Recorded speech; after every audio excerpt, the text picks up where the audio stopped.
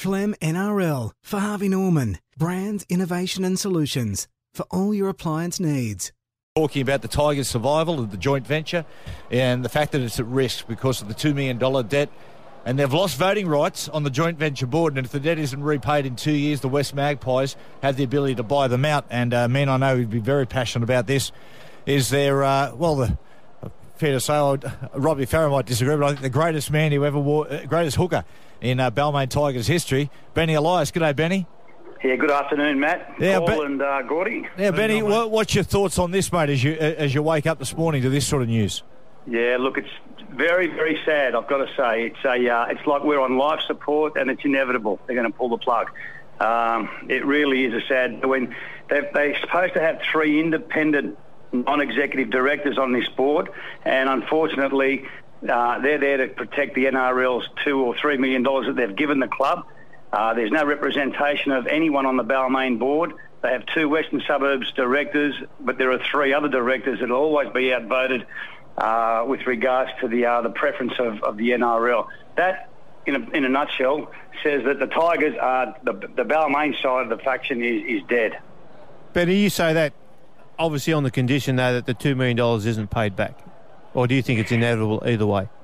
Well, look, I don't know. It would be great if they had a plan for us for the next 2 years how we're going to raise $2 million.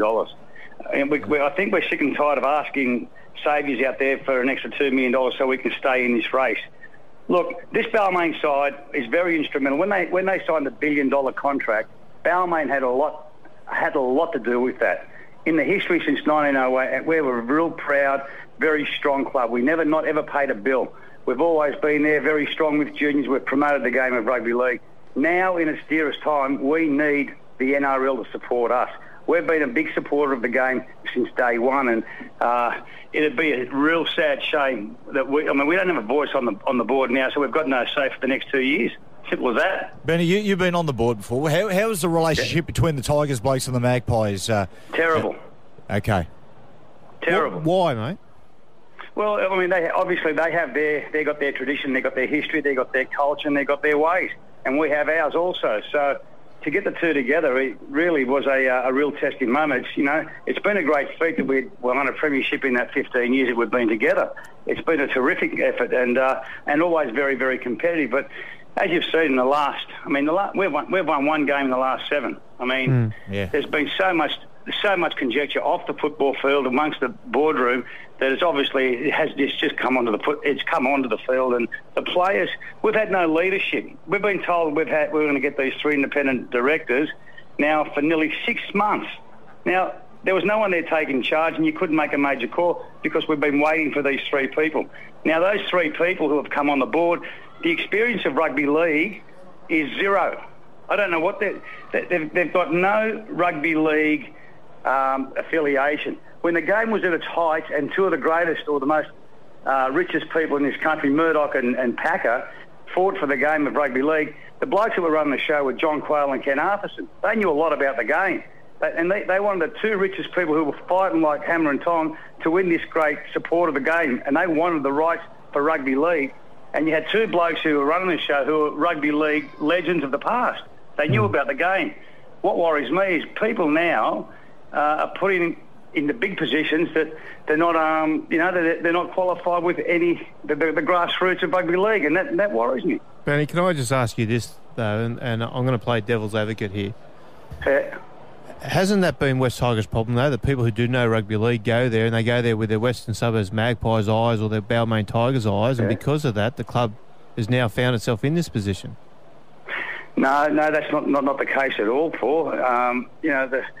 The leagues clubs, both leagues clubs have been, have been very, very supportive of the game. The leagues clubs are always there for the football clubs, and when the leagues clubs go bad, that is the reason they can't contribute to the football club. And unfortunately, on the Balmain faction, that was to be the case.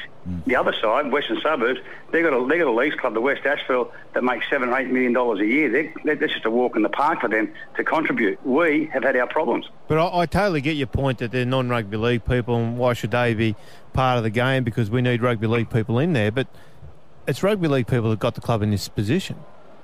So rugby league people who started the game since 1908 for all clubs who are real rugby league backbones of their clubs.